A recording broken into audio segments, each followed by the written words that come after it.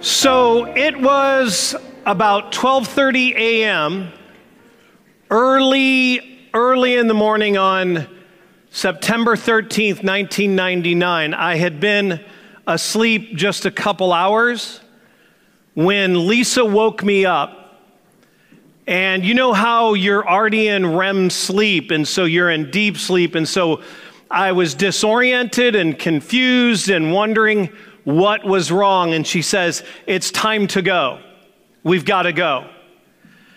And I shot out of bed and I was like, "Where do we have to go?" And she said, "We need to go to the hospital. The contractions, it's ready, I'm ready." And so I shook the sleep off. I loaded up the car and we drove as fast as we could to Kaiser South, which was the closest labor and delivery that Kaiser had at the time. And so we got there somewhere around maybe 1:30 in the morning, and they checked Lisa and they said, "You're definitely ready. Do you want an epidural?" Now, Lisa had been induced with Caleb because she had gallstones all through her pregnancy, so they had to induce 3 weeks early so they could operate on her. So it was a planned one. It was already a lot of pain medication. She really didn't have the context to give an answer. So as she was considering her options, a nurse says to her, "Honey, if you keep going like this, you're going to have this baby in just a few minutes."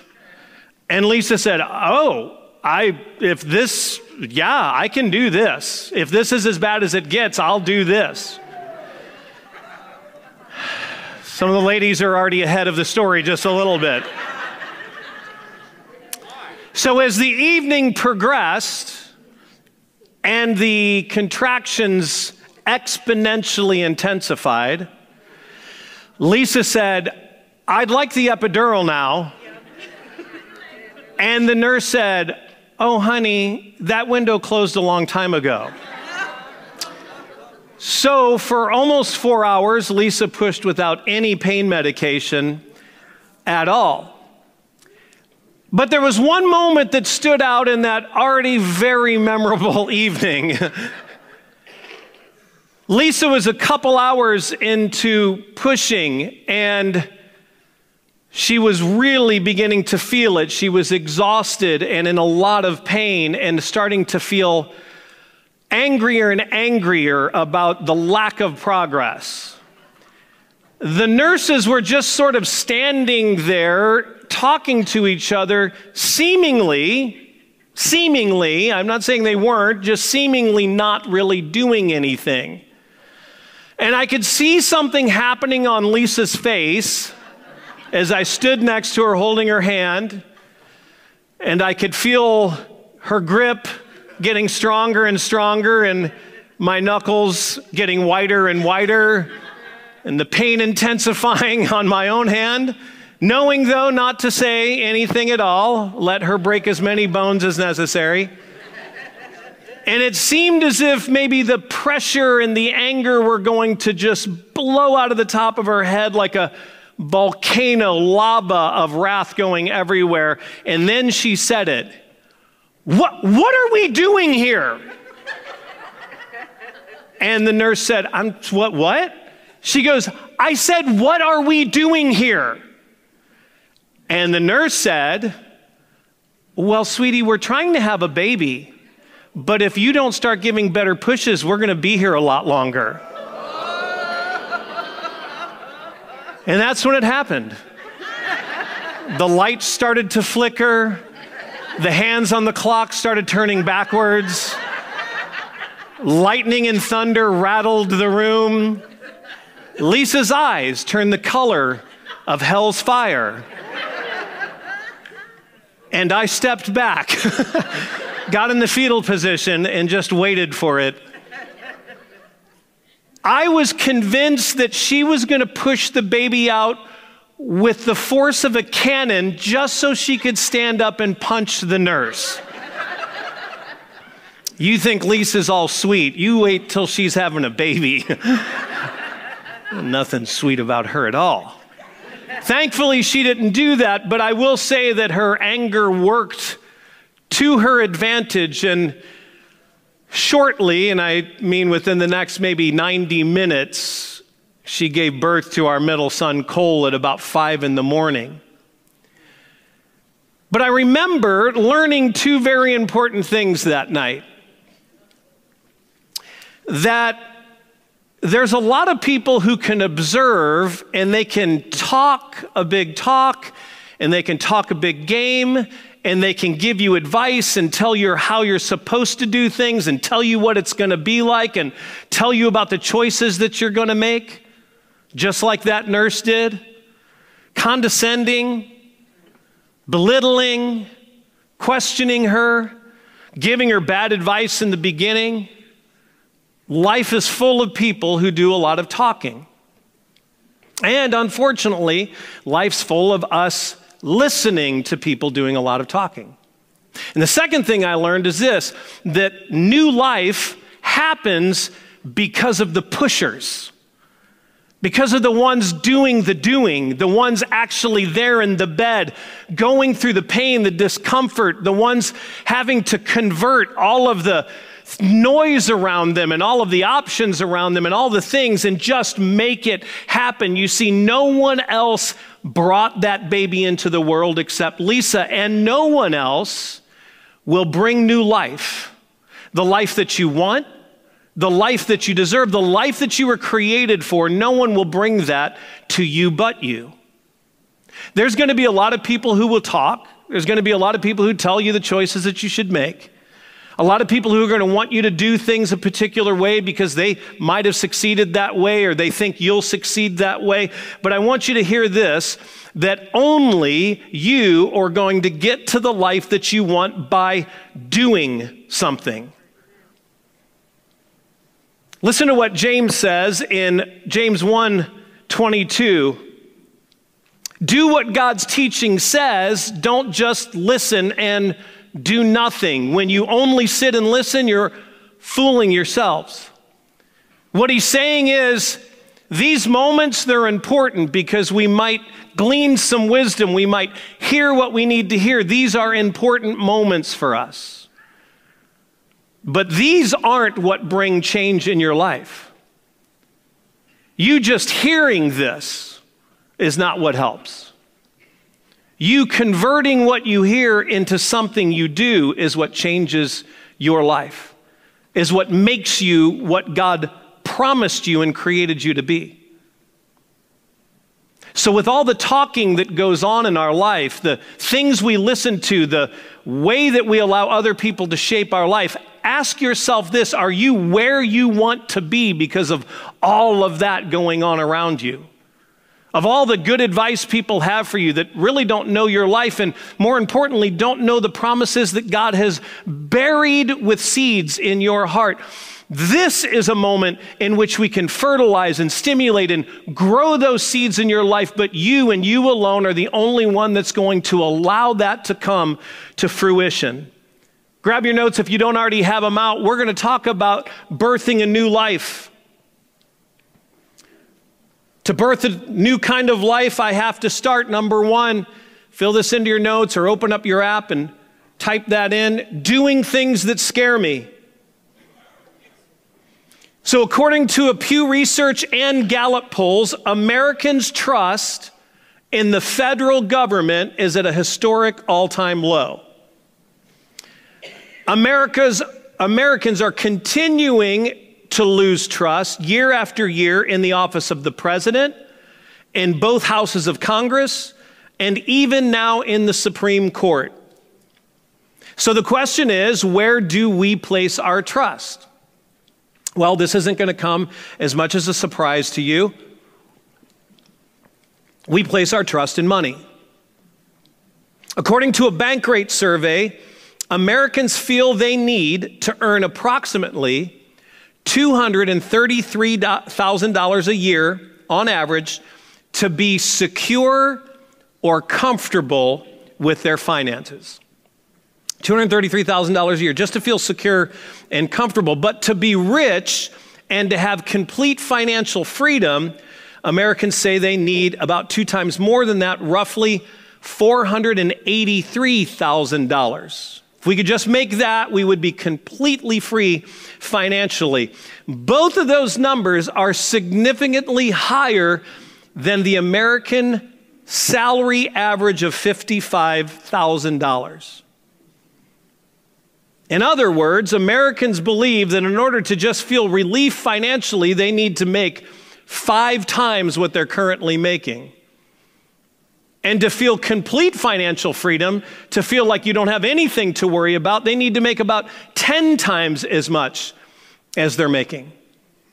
And so as a result, what ends up happening is people believe they need to get better jobs, other jobs, promotions, take on an additional job, do something, do anything to make more money, because we believe that freedom comes from having more. But I want you to listen to this in 1 Timothy 6, where Paul is writing to Timothy and he's telling him, this is what you need to tell the people that you're pastoring right now. Tell those rich in this world's wealth to quit being so full of themselves, obsessed with their own goals and obsessed with money, which is here today and gone tomorrow. Tell them to go instead after God, who piles on all the riches we could ever manage, to do good, to be rich in helping others, to be extravagantly generous. If they do that, they'll build a treasury that will last, gaining life that is truly life. Here he is telling Timothy to tell those like us who have. And you say, well, hold up, BC, I don't know if you know about our finances. We are not wealthy. Well, you might not realize this, but if you make household income $10,000 a year, you are wealthier than 84% of the planet. I have no doubt everyone in here makes at least $10,000 a year. You could be on government assistance and make more than $10,000 a year. So the poorest of our country are richer than 84% of the planet. If you make $50,000, you are wealthier than 99% of the planet. And I would imagine many in here meet that qualification, which means you are the wicked 1% that's so villainized on news shows and talk shows. You are the 1%. So we love to point fingers at the obscenely rich. Remember when millionaires were the villain? There's so many millionaires now, they can't be the villain because too many people I don't want to be a villain. So billionaires are the villain. There's a millionaire. He was a political advisor. I don't even know what he does now except make annoying TikToks. But the guy's name is Robert Reich, and he tweets all day long about the wealthiest in the world. And the man's a multi-millionaire lecturing people, the rest of us, on the wickedness of the billionaires on the planet. That's how rich we are, that the millionaires are criticizing the billionaires for how they spend their money. And every one of them, and many times us, will point our fingers to them and say, why, with all that you have, aren't you doing more for people, doing more good for people, making the world a better place, relieving the suffering of people? Can I tell you this, that 99% of the planet would ask you the same very question? You and I are the wealthiest in the world. You and I all have the capacity to do good and change lives and relieve the suffering of people. But we think that giving up our wealth leaves us vulnerable. I get it. It's scary because we think that what we have can't be replaced. Can I tell you what Solomon said, who wrote the book of Ecclesiastes long into his years, well into the wisdom that he had gained along the way? He said this: do good wherever you go, After a while, the good you do will come back to you. Listen to the way he converts this into an analogy. Invest what you have in several different things. Other translations say, sow seeds. The old translations say, cast your bread upon the water. Send it out. Invest what you have in several different things. You don't know what bad things might happen on earth. You have no way of knowing that. There are some things you can be sure of, though. If clouds are full of rain, they're going to pour water on the earth. Rain clouds bring rain. And if a tree falls to the south or to the north, that's where it's going to stay. If a tree falls, just know that tree, you have to move around it, over it. That's where the tree is going to stay. But there are some things that you cannot be sure of. You have to take chances. If you wait for the perfect weather, you'll never plant your seeds. If you're afraid that every cloud will bring rain, you'll never harvest your crops. You don't know where the wind blows, and you don't know how a baby grows in its mother's womb. In the same way, you don't know what God will do, and he makes everything happen. So begin planting early in the morning and don't stop working until the evening. You don't know what might make you rich. Maybe everything you do will be successful. Here's what Solomon says. There's no way of knowing the future. There's no way of knowing what catastrophic thing might happen next or what good thing might happen next. So do this. Plant good, plant it all over the place. Plant it everywhere you go, because that's all going to start bringing fruit. You don't know what's going to bring fruit or how much fruit it's going to bring. You don't know what relationship you invest in or what generosity that you extend is going to produce something. So just do it all over the place and do it generously, because it may all return something to you. How will you ever know what blessings are meant to come back to you until you start sending blessings out to be invested and grow and fertilize and then return fruit into your life? Number 2 is this: to birth a new kind of life, I have to just start doing things that stretch me. So I don't know if the gym's always a good idea. Here's why. Tomorrow morning, Lisa and I will get up and we will go to, she goes off to a 9 a.m. class and I go to a different 9 a.m. class. And then we meet up at 10:15 for yoga.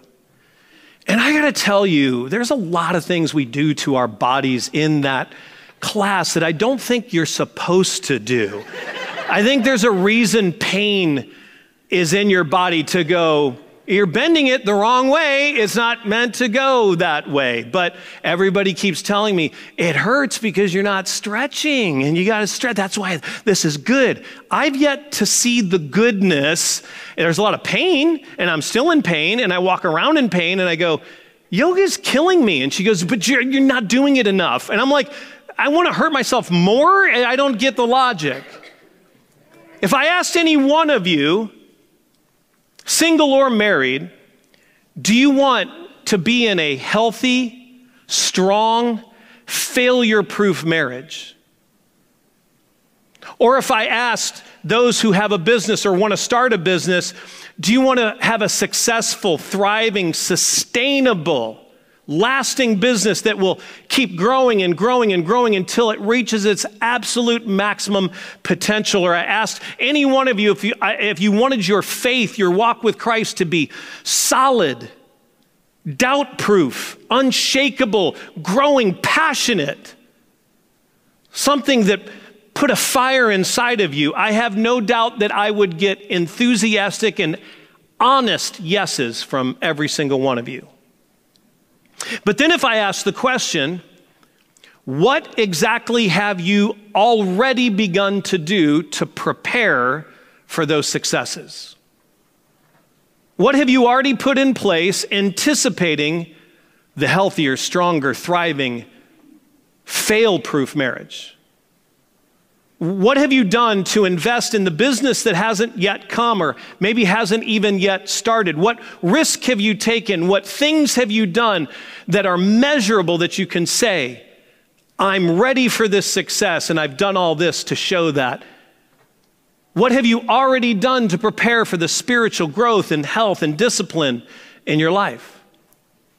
I have a feeling the answers to that would be a lot more sparse. Listen to what it says in Isaiah 54, 1 through 3. The Lord says, "Sing, Jerusalem." He's speaking to the Israelites through the prophet Isaiah. "You are like a woman who never gave birth to children." Remember, this was the mark of health, prosperity, blessing for you to have kids, to propagate your future generations. That was your wealth. You didn't need to have many kids if you had no land to manage or no flocks to shepherd. The more kids you have, it meant the more wealth you had for them to manage. "Sing, Jerusalem, you're like a woman who never gave birth to children. Start singing and shout for joy. You never felt the pain of giving birth, but you will have more children than the woman who has a husband. Make your tent bigger, stretch it out and make it wider. Do not hold back. Make the ropes longer and its stakes stronger, because you will spread out to the right and to the left. Your children will take over other nations, and they will again live in cities that were once destroyed." I love this right here, because this is God telling Israel, don't wait until the blessings I promised have come. Show that you believe they're coming. Start expanding the tents now, stretching the tent poles out, expanding the place where you live so that you can prepare for greater growth. Set more places at the table so that you can get ready to eat the bounty that I'll bring through blessing. Begin to consume more land, because you will occupy more land, not just now, but in the future and in generations to come. God was saying, celebrate now for the blessings I'll bring to your children and grandchildren. Do it now. That's how we respond to the promises of God. That's how we stretch. God said, start stretching the tents before you need them. I love this analogy. I'm preaching better than you're responding, I'll say that. Mark 3:1, it's too late. Mark 3:1 through 6, I love this story. Another time, Jesus went into the synagogue. Now, it's noteworthy that he went into the synagogue because that is where religious leaders were going to be. And it's also where the poor and afflicted came, because they were hoping that God or God's people would do something benevolent for them. And a man with a weak and twisted hand was there. And some Pharisees, religious leaders, experts in the law, were trying to find fault with Jesus. They watched him closely. And they wanted to see if he would heal a man on the Sabbath day. For those who don't know, on the Sabbath, you were not permitted to do any work. And in their minds, healing would be work on the Sabbath. Jesus spoke to the man with the weak and twisted hand, and he said, stand up in front of everyone. Now, I love this because Jesus wanted everyone to witness this. He wanted them to witness him violating the Sabbath. He didn't try to hide it from the Pharisees who were conspiring against him. Jesus wanted everyone to see the lesson of what he was about to do. Then Jesus asked them, what does the law say we should do on the Sabbath? Should we do good or should we do evil? Should we save a life or should we kill? Of course, they couldn't answer, so nobody answered. And then Jesus looked around at them in anger. And he was very upset because their hearts were stubborn. They didn't even realize that he was setting them up, that there was a right answer to the question. You should always do good, no matter what. God will never punish you for doing good. Then he said to the man, stretch out your hand, and he stretched it out, and his hand became as good as new. The Pharisees went out and began to make plans with the Herodians. They wanted to kill Jesus. I love this because Jesus commanded that he stretch it out what was vulnerable and what was likely painful. I would imagine this man kept this close to him, one, because it was painful to stretch. The tendons and the muscles and the skin, everything, the bones, nothing was meant to be stretched in that hand. And he kept it close to him because he was embarrassed, because in that culture, it meant that he had sinned or his parents had sinned, and this was punishment. So spiritually, emotionally, culturally, physically, in every way, this man felt shame and pain. And Jesus asked him to put it all out on the line and stretch it out. And it says, when he stretched it, then his hand became as good as new. But he had to stretch it out. The man could have certainly said, no, sir, I won't. I've done it before and I've been burnt before. I've done it before and they've mocked me. I've done it before and I've been judged. I won't do it. But instead, he stretched out his hand and he was made new.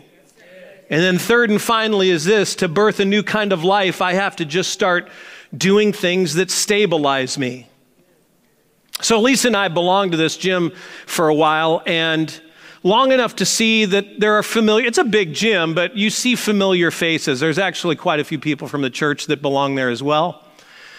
And so we all hold each other accountable for our exercise. No, we don't actually. We try and avoid each other at all costs. We do the howdy. Mostly because you look gross at the gym, right? I don't put on makeup before I go to the gym, so I know that. So you're there long enough to notice the familiar faces, and you sort of know how busy the class is going to be and what time of the day and what days of the week are best to go. And then January comes. And then every class is absolutely packed. Every bike and cycling is taken. Every treadmill is whirling away. The parking lot is full, and I have to park in the back 40. But it's just a temporary annoyance and inconvenience, because by mid-February, there'll be plenty of bikes and treadmills will be silent, and I'll park right at the front. I only have to walk a few feet to the door. Because great goals don't always convert into good habits. A lot of people who want to do a good thing don't allow that good thing to become part of their life. As a middle schooler in high school, I grew up in a youth group, youth ministry in St. Louis. It was a large church, and I was absolutely in love with doing lots of stuff going on in the youth ministry. Youth retreats, youth services. The youth helped volunteer and set up things at the church, and we were always doing something, and I was there all the time. And when we would have one of those really amazing youth services, or we'd come back from camp, or there'd be a retreat, and we'd all be hyped up, my youth pastor would say something that's always stuck with me.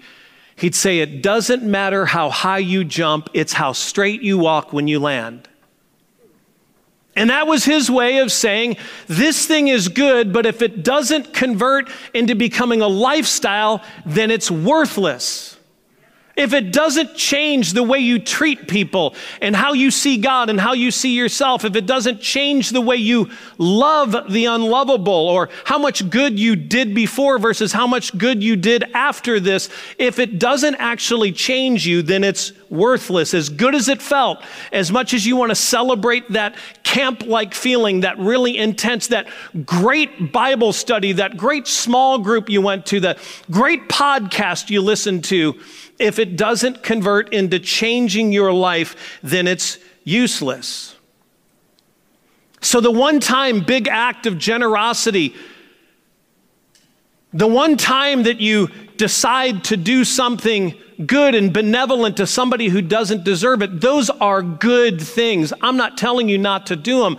I'm telling you that it has to be the beginning of the next thing you do, and the thing you do after that, and the thing you do after that. And not everything has to be the same thing. Do for one what you wish you could do for everyone. It can be absurdly generous here, and what you can do here. It can be, I won't go into it because I don't always want the left hand to know what the right hand's doing, but somebody came and bought something off of Facebook Marketplace from me, and I read a little of their profile on Facebook and saw that they had been in pain because of their life and felt rejection because of who they were, and had just sort of expressed that they wanted to support this thing because that thing helped promote the values that they felt when they felt marginalized and hurt and wounded. And when they got there, I had asked them to pay half because they needed me to hold it for a week. And so I did. And then when they came and picked it up, I helped them load it up into the truck and I strapped it down for them. And she said, I still owe you the other half. And I said, that's okay, give it to your fundraiser. And she said, oh no, but I only paid half. I said, I know, but I want you to give it to your birthday fundraiser. Now, it wasn't a big deal, and it was less than about $40. It wasn't that big of a deal. But I believe that that's part of the kind of seeds that you sow, and you sow as many as you can, as long as you can, as often as you can, because it converts into a lifestyle. You just keep working that muscle. The reality is I'm in pain all the time because I only do yoga on Mondays. So I do it enough to cause pain, but not enough to eliminate the pain. I know that, but I'd rather complain than go to yoga more than once a week. Namaste, okay, is what I'm saying? 1 John says it perfectly. My little children, and I kind of love this because it feels a little bit loving and condescending at the same time. My little dumb children, don't just talk about love as an idea or a theory. Make it your true way of life. We talk about love around church like it's the thing that we do all the time. And I told you a series or two back that loving people doesn't even make it into Christians' top 2 things that they think they're good at. And it doesn't make the top 10 of those who aren't Christians when they're talking about Christians. Make it your true way of life and live in the pattern of gracious, grace-filled love. There's a sure way for us to know that we belong to the truth. That's it. Even through our inner thoughts, they may condemn us. Listen, for you guys who struggle, wondering if you're doing the whole Christianity thing right, beating yourself up, not believing that you're doing it, even though our inner thoughts may condemn us with storms of guilt and constant reminders of our failures, we can know in our hearts that in His presence, God Himself is greater than any accusation. He knows all things. You know what God knows about you? Amen, yeah. You know what God knows about you is what you're doing. Not what you're talking about, not what theoretically you believe in, not what you say are the cores of your faith and your belief system. God wants to see you loving people like He loves people. Jesus loved the worst of us. And if you can love the worst of people, then it's easy to love the best of people. So we love who Jesus loves. And we help how Jesus helped. He wanted people to see that He wasn't afraid to do things that contradicted religious norms. Jesus got up there and He said, this is a good thing, and God would never be angry about doing a good thing.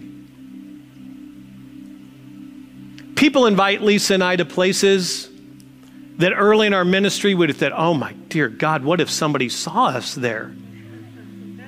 Now I'm like, heck yeah, I'll go to that. Because that's where people are. That's where people live there. That's where people, you don't have to engage in everything. You don't have to go head deep. Paul said, I became all things to all men so that I might win some. And he said, I lived as the Greeks and I lived as the Jews. He embraced their culture. He embraced the environment. He got in there and he said, I became one of them so that I could identify, so that I could know their hearts, so that they could know me, and so that I might be able to tell them about the goodness of God. I want it to be a lifestyle so consistent in my life that I bring Jesus, the goodness of Jesus, the love of Jesus, and the help of Jesus, the lifestyle, the words, the thoughts of Jesus everywhere I go. So I am immune to the accusations and the condemnations and the things people want to say.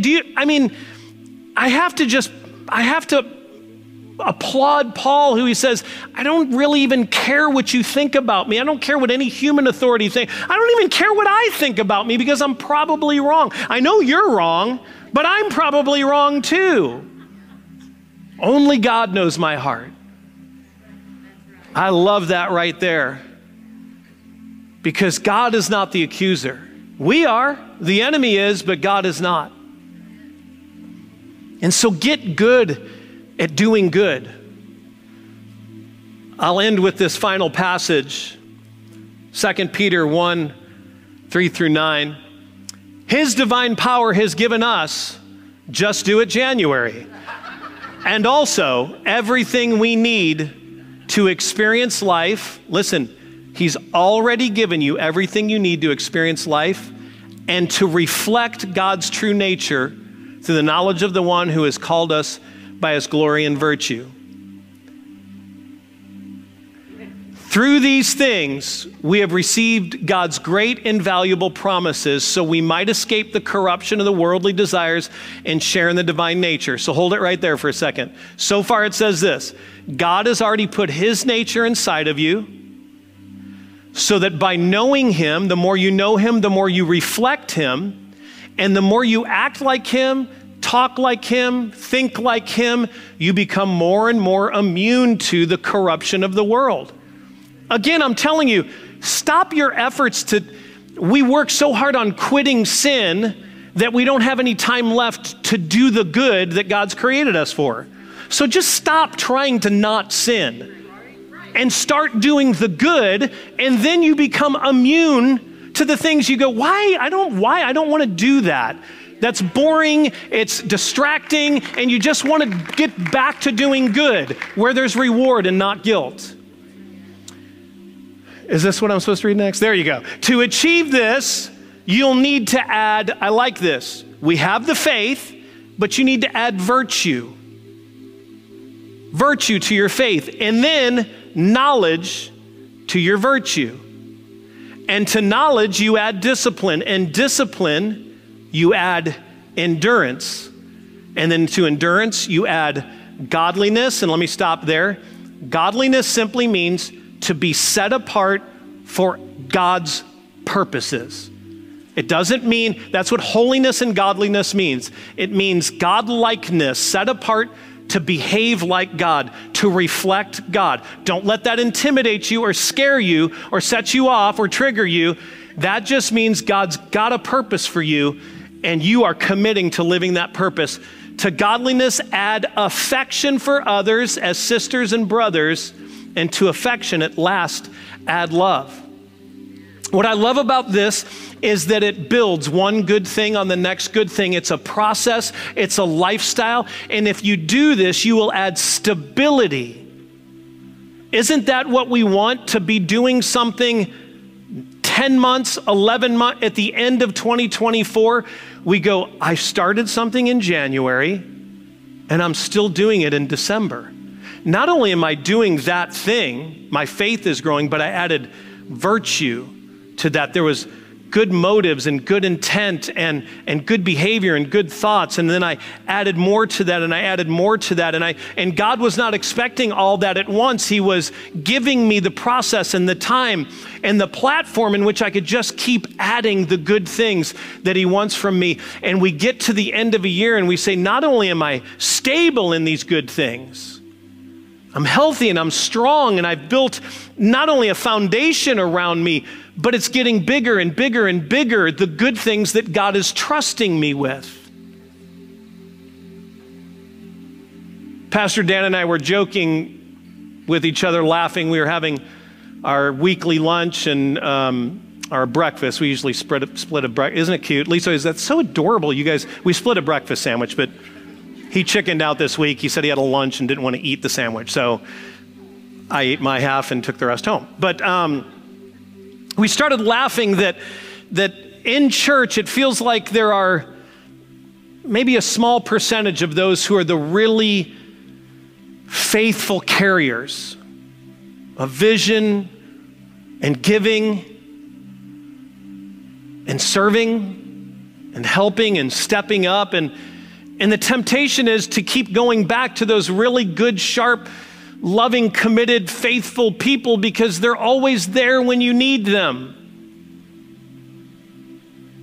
And it's like the story Jesus told, where the one servant who had the one talent, the $1,000, he did nothing with it. And Jesus took it away from him and said, now I'm going to give that to the one who managed 5,000 and did it well. This is where we separate ourselves and we decide who we want to be. Whether we want to be those who drain and fail to nurture and invest and multiply the gifts and the abilities that God gave us, and God just says, I can't trust you. You're squandering it, and he just moves it over and gives the blessing, the responsibility, but the blessing to somebody else. This is where you decide that. It's not that life's unfair. It's not that God blesses some and curses others. It's that we choose to be recipients or rejectors of the blessing.